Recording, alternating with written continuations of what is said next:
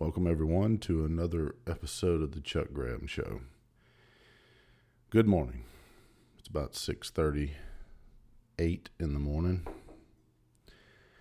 Having some coffee, thinking about all the things that are going on today. And if I have to listen to one more model that these scientists come up with. First, it was 1.2 million people that were going to die, between 1.2 and 2 million. Okay, well, now it's down to 60,000. And they're saying, no, because we sheltered in place. Now, here's what I don't get. I don't get why a liquor store is essential, but church is not. I don't get why you're more safer in Walmart than you are at church. We have our civil liberties in jeopardy right now. And people don't even realize it.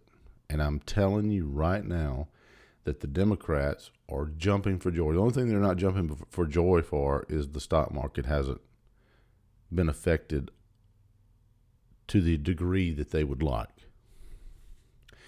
But small businesses have. Now, how much money are we going to have to pump into this economy to stabilize it? Now, I am a 100% Trump supporter, but I think he dropped the ball on this one. I think that, and I'm no doctor, it's just my opinion, but I think that we should be reopening the country right now. Not in phases, not in anything. Open it up right now. Because if we don't, nobody's going to have a job. And people are going to lose their homes. Look, I'm probably in one of the categories that would be high risk. And I will say this right now. I would rather die in a free country than survive in a socialist country. Because that's exactly where we're headed. And if I have to listen to one more news anchor talk about how we're all in this together, I think I'm going to throw up. Because no, we're not all in this together. Yeah, I'm a lot better off than most, or some, and so are the news anchors. But let's be real here. You have people having to go to food banks to get food because they don't have a job to put food on the table. And they're stuck in a 600 square foot apartment for the last 35 days. How is that all of us in this together? It's not. It's easy to say shelter in place when you live in a multi-million-dollar home. Or you live on 5 acres of land like I do, and I can get out there and go get on the tractor and do stuff. But what about those people that are really suffering? I tell you what does kill people, suicide, when they don't have a job. And finances and relationships, I think, is right up there in the top when it comes to suicidal tendencies. Folks, I'm sorry, but we need to get back to work. And there's going to be some people die. We don't want grandma to die. I don't want grandma to die.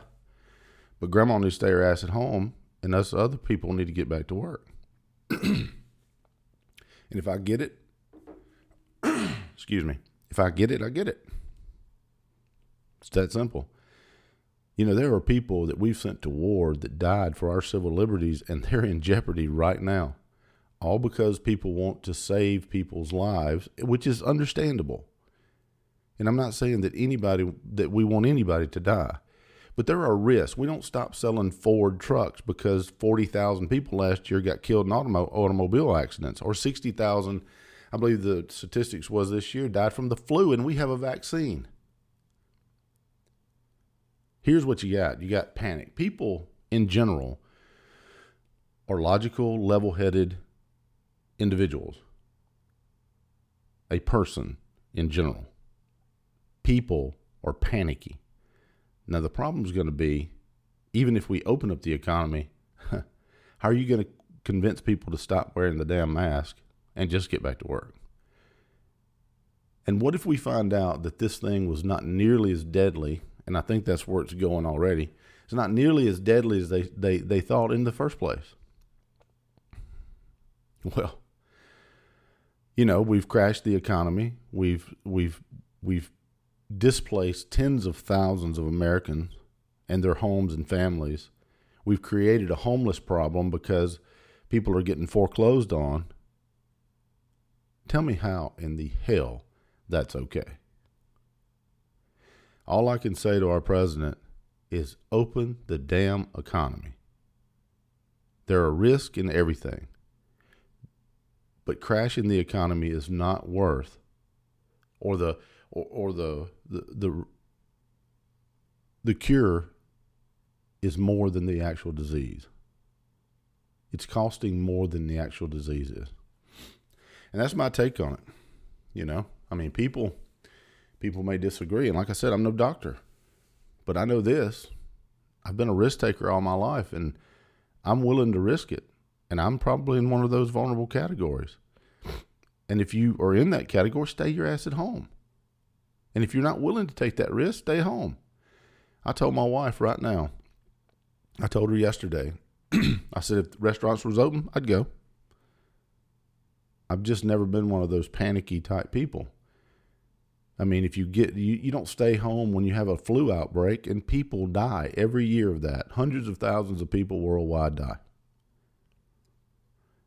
And if this is if this is the standard of how we react, what about the next virus that comes from China? And it will be another one, especially if they see that they can crash our economy every time a virus is released. We have a really good hand of poker, folks. But we just apparently don't know how to play it with China. Because if they see that this will cause this kind of upheaval, they'll do it again. They'll lie to us again. There'll be another virus. There'll be another shutdown. When does it end? Like I said, I'm a 100% Trump supporter, and I don't think anybody could have handled it any better. And I have no problem with the 30 days. Well, I do have a problem with a 30-day shutdown.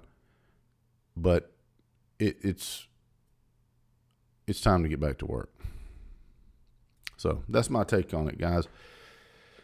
If you haven't subscribed to the show, please do so. Hit that subscription. I think I'm gonna have a morning show every morning. This is just a way to vent, and it'll keep me from getting a divorce because my wife is tired of hearing me talk about it. So I guess now it's up to you guys to listen to me talk about it. Anyway, take care. Be safe, and make good decisions, and protect your civil liberties. Take care.